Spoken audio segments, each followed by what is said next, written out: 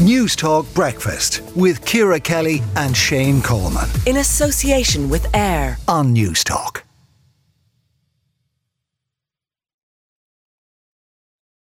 Now, controversial legislation overriding parts of the Northern Ireland Protocol is to be published finally by the UK government today. Former Special Advisor to James Brokenshire, talk radio presenter and political editor Peter Cardwell joins me now. Peter, you're very welcome to the programme. It hasn't been published just yet, but there was lots of information in the papers over the weekend about what this legislation is going to contain. So what can we expect?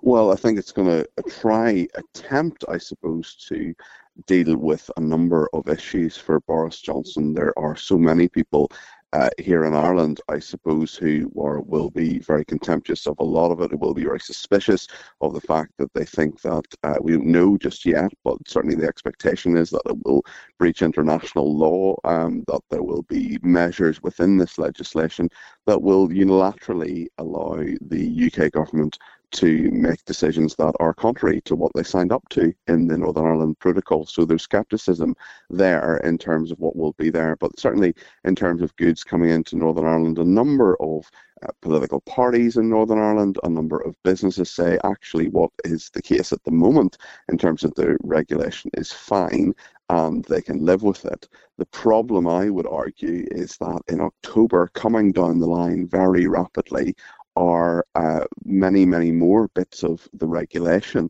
that haven't been implemented yet that will mean huge changes. If you want to send a chocolate bar between London and Belfast, you're going to have to sign a customs declaration. You're going to have to put some paperwork on that. Never mind if you're going to send something which is in any way more difficult, like plant seeds, like flowers, like meat, for example. We've heard about the sausage wars, and it will become much more complicated. So this is a real low in so many directions. The three bits of the Belfast Agreement were the sort of internal bit of Northern Ireland, and that's really bad because the DUP are refusing to go into government with Sinn Féin at the moment. The north-south bit, well, those north-south bodies between the Irish government and the Northern Ireland government are just not functioning at the moment and haven't for months.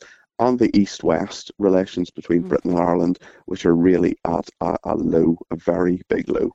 I suppose there is a bit of passage of time, isn't there, between this legislation being introduced and it actually becoming, law. We could be talking up to a year, and we could see this legislation really challenged in the House of Commons. Yes, I think the House of Commons will challenge it, actually for a number of reasons, not just in terms of those kind of reasons that I've pointed out and the reasons that many Irish people may take issue with this, but also actually from the other side, the ERG, the European Research Group, the very strong Brexiteer group of the Conservative government, will say that in some ways it doesn't go far enough. In some ways that the European Court of Justice's role, for example, is something they want to challenge even further than this legislation goes. So Boris Johnson is actually facing trouble from this on both sides, really, of the argument. You're absolutely right that the House of Commons could be tricky. The House of Lords, the secondary chamber, could be even more difficult. There are an awful lot of more sort of pro-Remain figures there. Pro-EU figures. Pro-EU figures, pro-Remain figures, who are kind of against this anyway in concept. You're absolutely right, Ciara. Is there any expectation that the EU, who, let's face it, are not going to react well to this, but that they would actually retaliate? Well, there is definitely a real worry about a trade war and how they may impose tariffs and so on. Now, the EU, you could argue, have actually been pretty reasonable in a lot of this. They've suspended legal action. They've put their counter proposals. The UK government will say, well, those counter proposals don't work and there's no issue here. They have been locked in negotiations for 16, 17 months on all of this, and there has been some attempt at progress, but they're just at total loggerheads on exactly what can be taken out of this. It's really complicated. It's the bit of Brexit, for so many English voters, they were told, get Brexit done. Oh, Brexit's been done. And then there's this bit that just absolutely is not done, but it only affects a very small part of the UK population. You're talking about 2% of people in Northern Ireland, 2% of the UK population in Northern Ireland, and there's just not a lot of interest really from a lot of people in England. So the EU, of course, is very interested in this because it's a big precedent. It affects a lot in terms of their abilities to trade. So it's so controversial and will continue no matter what this legislation does. And we know this legislation, I think it says it's going to override the role of the ECJ. I think it'll say abolish all customs checks. But the UK are saying repeatedly that it doesn't breach international law and that it protects the Good Friday Agreement. And we understand that they're going to publish legal advice to that effect today. But are there questions over the source of that legal advice?